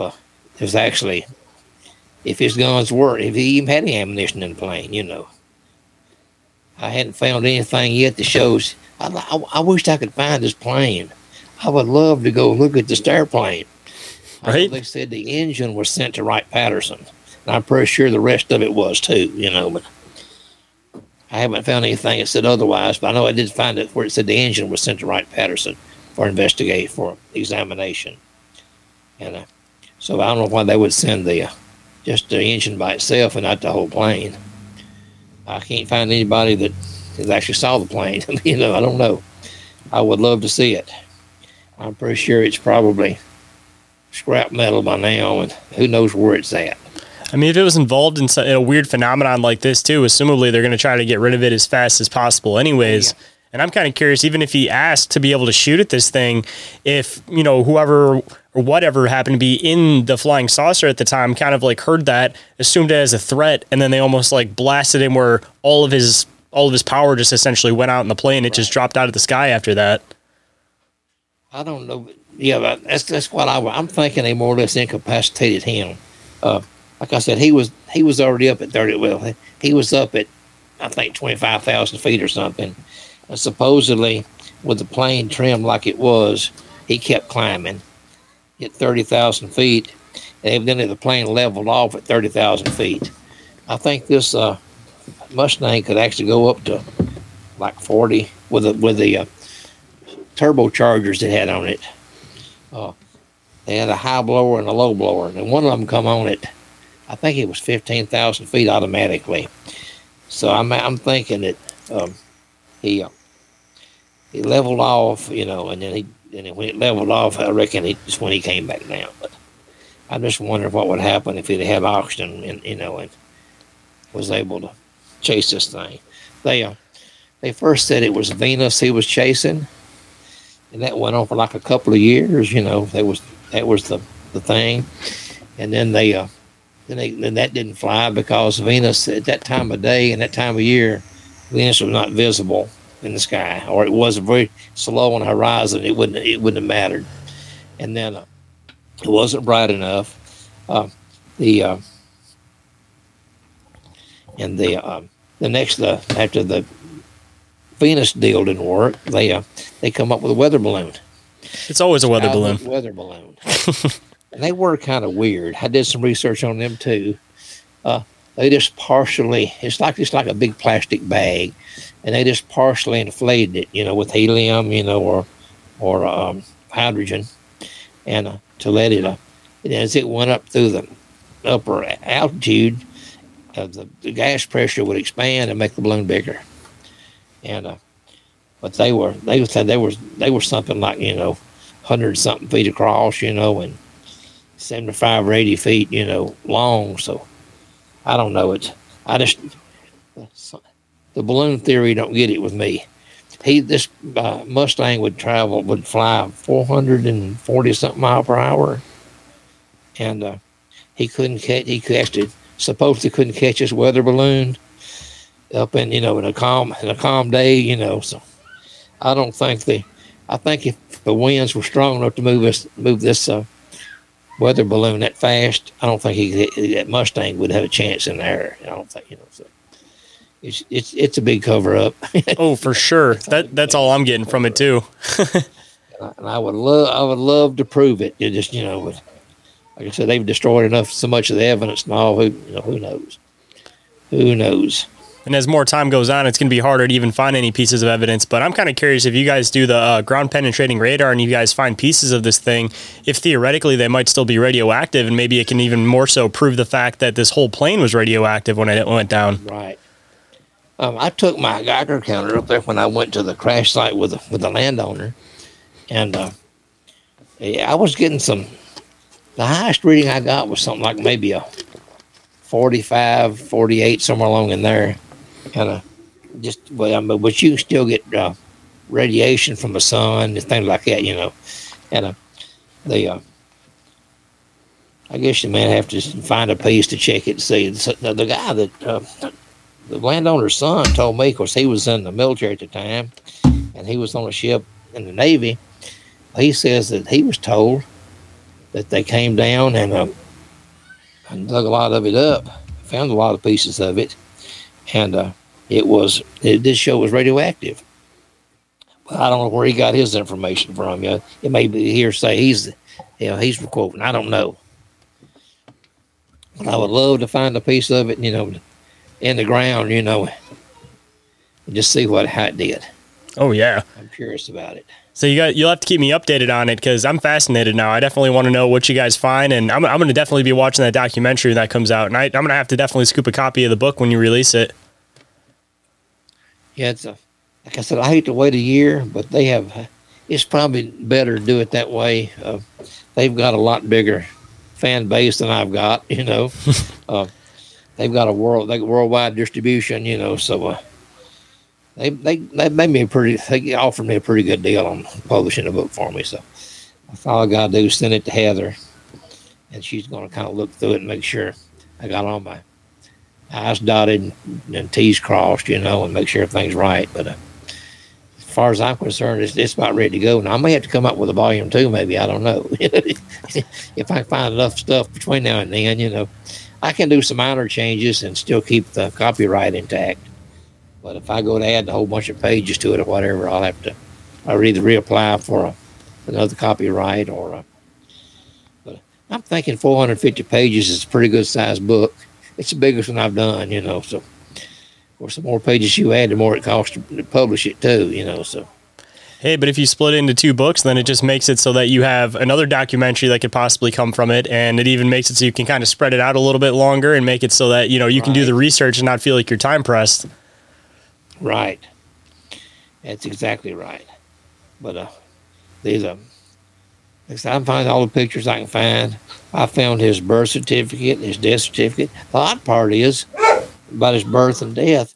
They both occurred in Franklin, Kentucky. What's odd, his parents lived in a little community called Rich Pond, which is between Bowling Green, which is a little bit south of Bowling Green, and Franklin.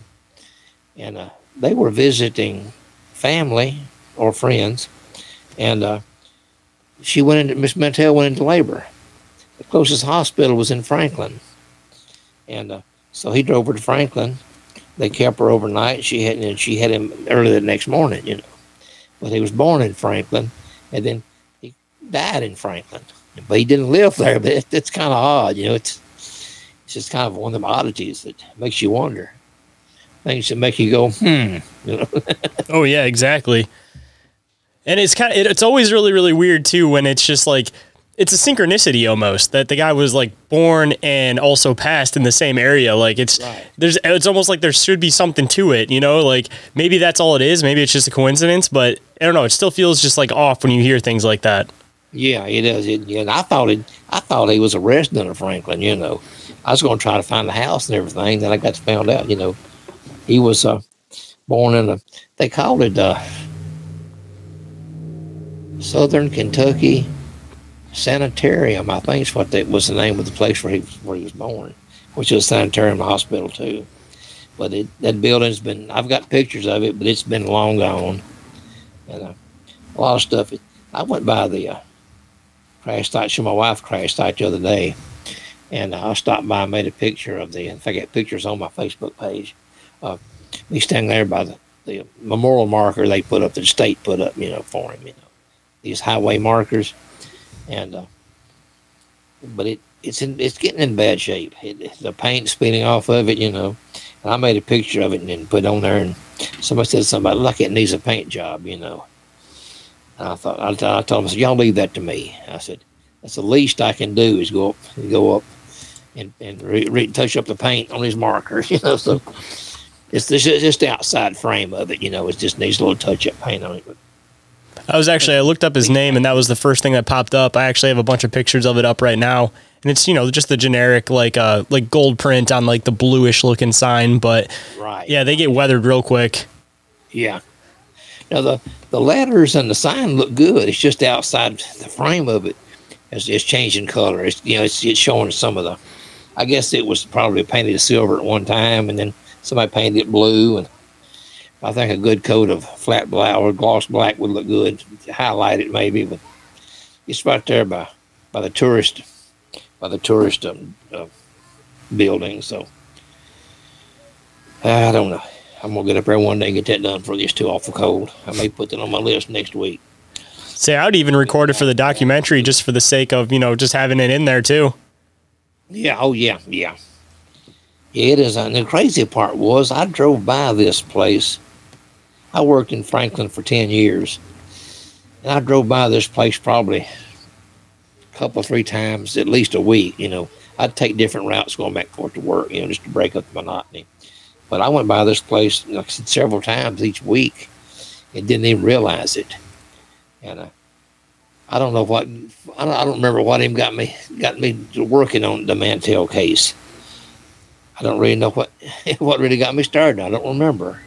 I do remember going up to the presentation, and I had already had a lot of information that I shared with them when I was up there. So evidently it was quite a bit before that, at least a year before that. So it's they've got a lot of they got a big file on him up there at the History Center. I've been going back and forth, making copies, making photos of stuff, and I asked him, I said, what would it cost me? This is the guy that's over the History Center. I said, what would it cost me to get copies of that complete file?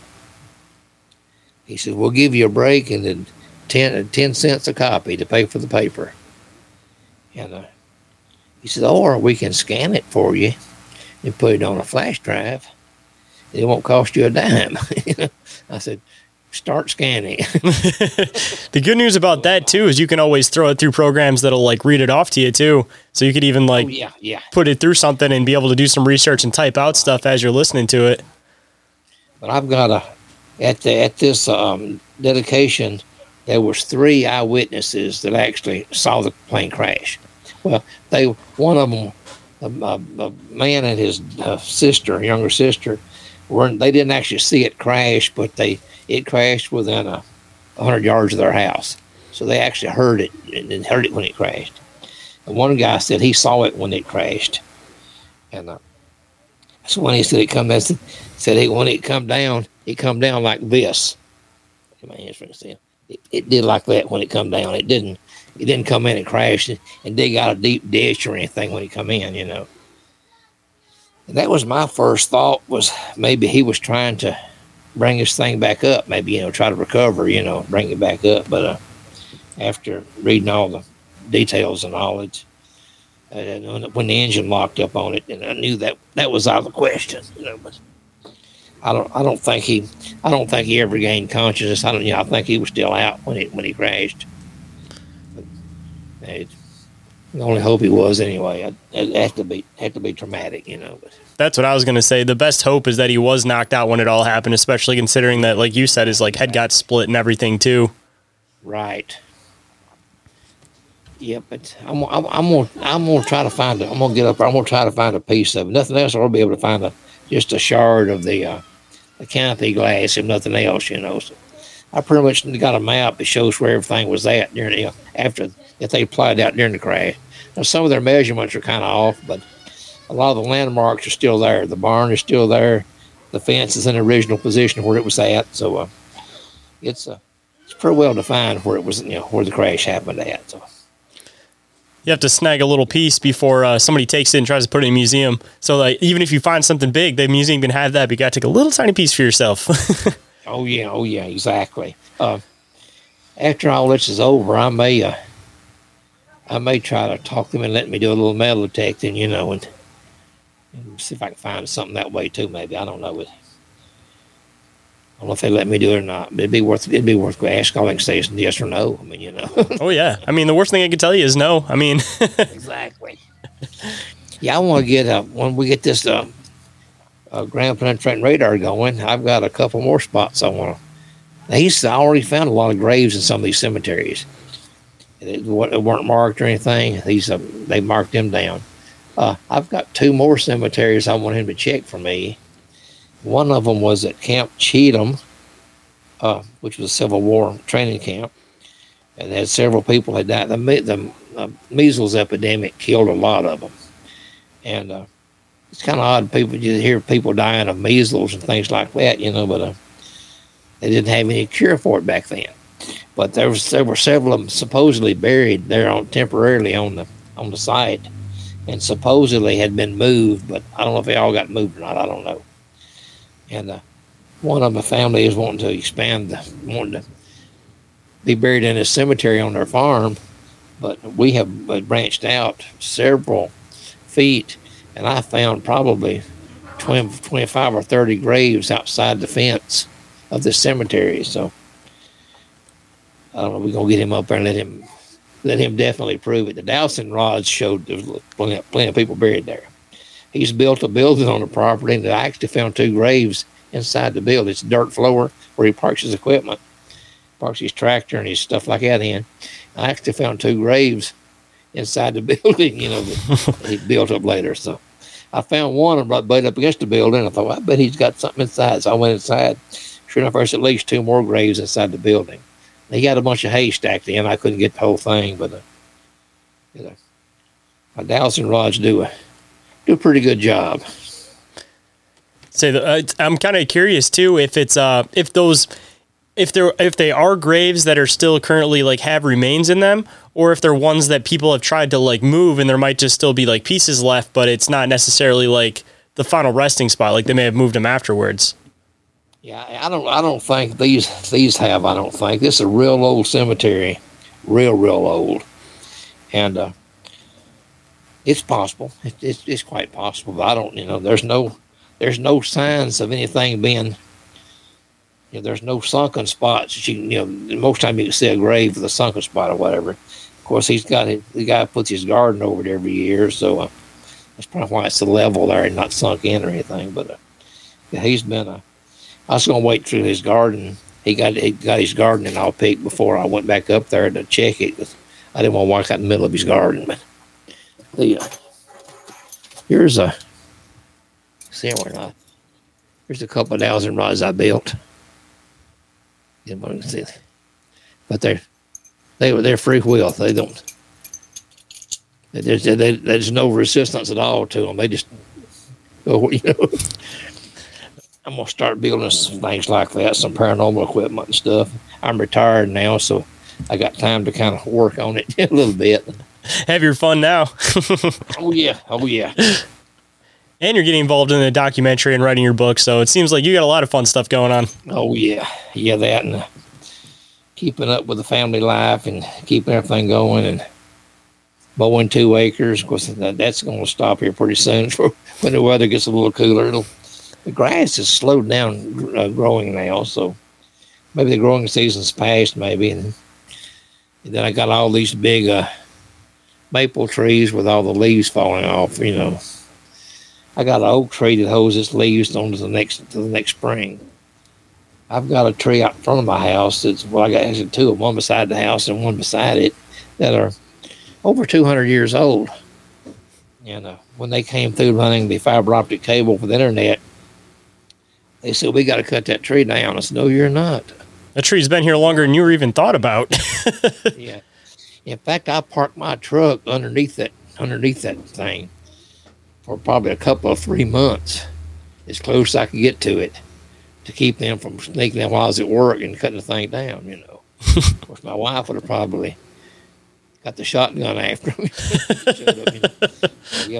At least you're both on the same page. I let them do a light trimming on the front just to clear the power line. But it's a big old, like I said, this old tree in the middle of it died years and years ago, and it branches out, and it looks like this is where the tree has grown up. It's trunk down here, and that's the way but anyway, I built the grandkids a tree house in it. And I have steps coming down, from the top to the tree house. So it's also good to hunt deer out of too in the wintertime if I needed to, That's what I was gonna say. You got a hunting blind up there too. Steady. So I guess with all of this awesome stuff that we've talked about, and I'd love to have you back on at some point to be able to continue on with everything that you've been working on, especially when you start doing the documentary and start doing the ground penetrating radar. But as for right now, I'd like to leave the listeners with some words of wisdom from you. So if there's any words of wisdom that you could bestow on the listeners, what would it be? Oh, that's a good question. Words of wisdom. Well, I thought of one earlier. I should have wrote it down when I thought of it. Words of wisdom. Just if you're doing any investigations, main thing is documentation. Document everything. That's one thing I learned when I was writing my book, the sources or whatever, you want to quote your sources and make sure you can refer back to them. Like I said, documentation. That's all. That's all I can think of off the bat. Just document everything real well. And keep up with your sources and don't give up. Keep going. Oh yeah, that's perfect words of wisdom. Honestly, I know I kind of put you on the spot, but I mean it worked out perfect.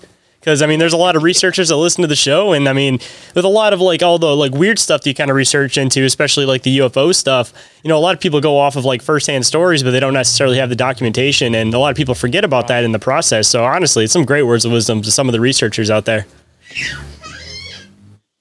But that's all I can think of right off the bat as far as just documentation.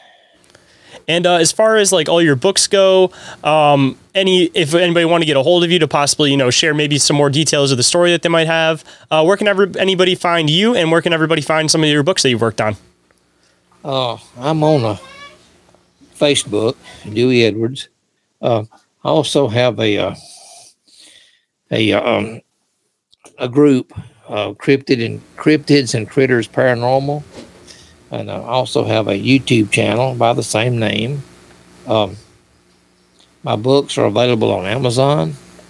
I just do an Amazon and type in my name, Dewey Edwards, and it'll bring up my books. I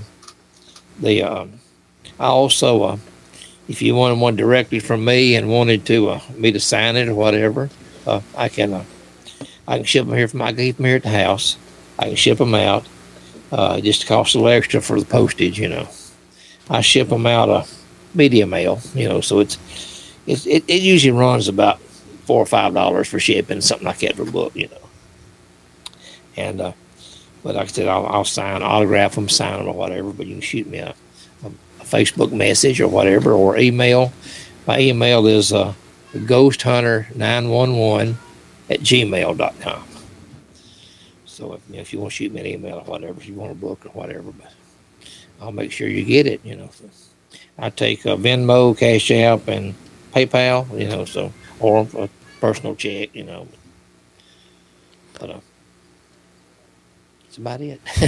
And I always recommend, of course, going and picking it up directly from the author, because I know Amazon, they take a huge cut out of it. So if you guys want to support any authors, always buy directly. And it comes with a signature, so it's even better. Yeah, I can get them at a reduced price. Order author copies from them. So you get a little bit better deal with doing it that way. Like I said, they take such a big cut out of it, and all the royalties they take out of it and stuff. So it helps the author a whole lot if you can buy them from them. Yeah, I've written 10 books. This will be the 10th book I've written. I've also ghost written 3 other books too for other people too. So it's kind of helping them get them published, and all that kind of stuff. So I'm learning as I go. Are we all, man? Got Amazon publishing down to a touch. Getting easier every time. Say, I appreciate you making the time to come on today. I'm glad that we finally got around to coming and doing this, and I'm really excited to see your documentary and hear about your next book and everything. And it was absolutely fascinating getting to hear about this tale and hear about Bell Witch, because you have a totally different perspective being from the area, and especially with like this UFO crash thing. I hadn't really heard about it too much besides when we had talked at Small Town Monster Fest. So I appreciate you coming on and sharing it. I'm glad to be here. And like I said, anytime you want me back, just I said I'm retired now, so just shoot me a message and we'll get back together. Oh yeah, absolutely. If you guys enjoyed this episode, don't forget to leave a rating or a review for the show on iTunes or Spotify. If you guys leave a review on iTunes, of course, I will read it on the show and give you guys a shout out. If you guys are on the Android side and you guys are using Spotify, it only gives you the option to leave a star rating. So you guys can always shoot me a message if you guys want me to read it on the show. And, make it so it's like a review, but through a message. I'd love to do some stuff like that too. Give an option to all the Android users out there to possibly get a shout out on the show. And if anybody wants to get a hold of me for any reason whatsoever, be it you want to share some of your fan art possibly, maybe you want to set something up because you might have a cryptid or paranormal related product that you guys want to try to market through the show, we can set something up. Or if you're just simply a listener that wants to have a conversation, I'm down for that too. Don't be afraid to shoot me a message. You guys can get a hold of me through email, which is inquiriesofourrealitypodcast@outlook.com. Or you guys can send me a message on social media. Instagram is the one that I'm the most active on. Or you guys can go to the link tree, fill the submission form, that will go directly to my email too. I do respond to every single message that I get, so make sure you guys check your spam or junk folders, make sure nothing gets missed in the process, because I do send out a lot of links considering that I do a show and I got to send out links to everybody that's coming on the show, but that's besides the point. Just keep tabs because I do respond to every single message that I get. And everything that I mentioned is available off of the link tree, which is available down in the show notes. But if you guys don't want to do it that way, you guys can always go to your URL and simply type in linktr.ee/Increase of Our Reality Podcast. And with that, hope you guys enjoyed the conversation, and I'll catch you on the next one. Have a good night, everybody.